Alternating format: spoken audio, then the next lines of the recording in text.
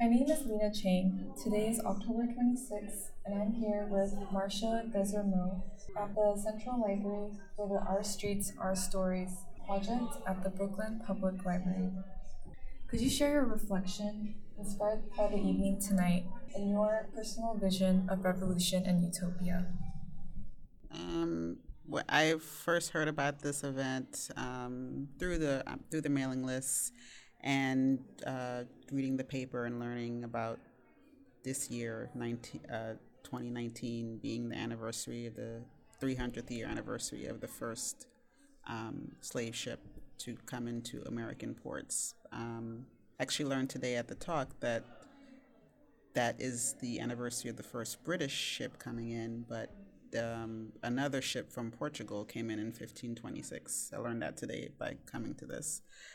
So I am finding this event very informative, very powerful, um, and it's giving me, it's helping me to understand the things that are needed to really help people see other people in their lives, in their struggle, and to gain their humanity. So this is important for everyone to learn, um, because I think every generation, every couple of decades, people forget. People forget the struggle. People forget that this even happened. I was in a talk and one of the presenters said that she met a 40-year-old man who didn't know what the Middle Passage was, and I thought that was crazy. You know, I wouldn't.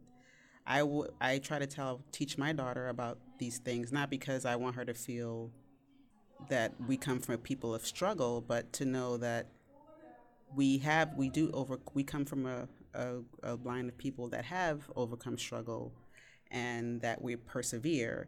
And this event has also taught me that even though people of color have been brought under savage conditions, this perpetuation of savagery, it doesn't just affect the oppressed, it affects the oppressor. They become brutes, they become savages, and I think it's just not helpful for human evolution. So this is a good thing to do as a reminder, as a warning.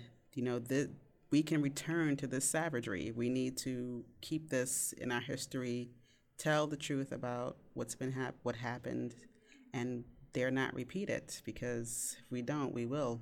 If we, it'll happen again.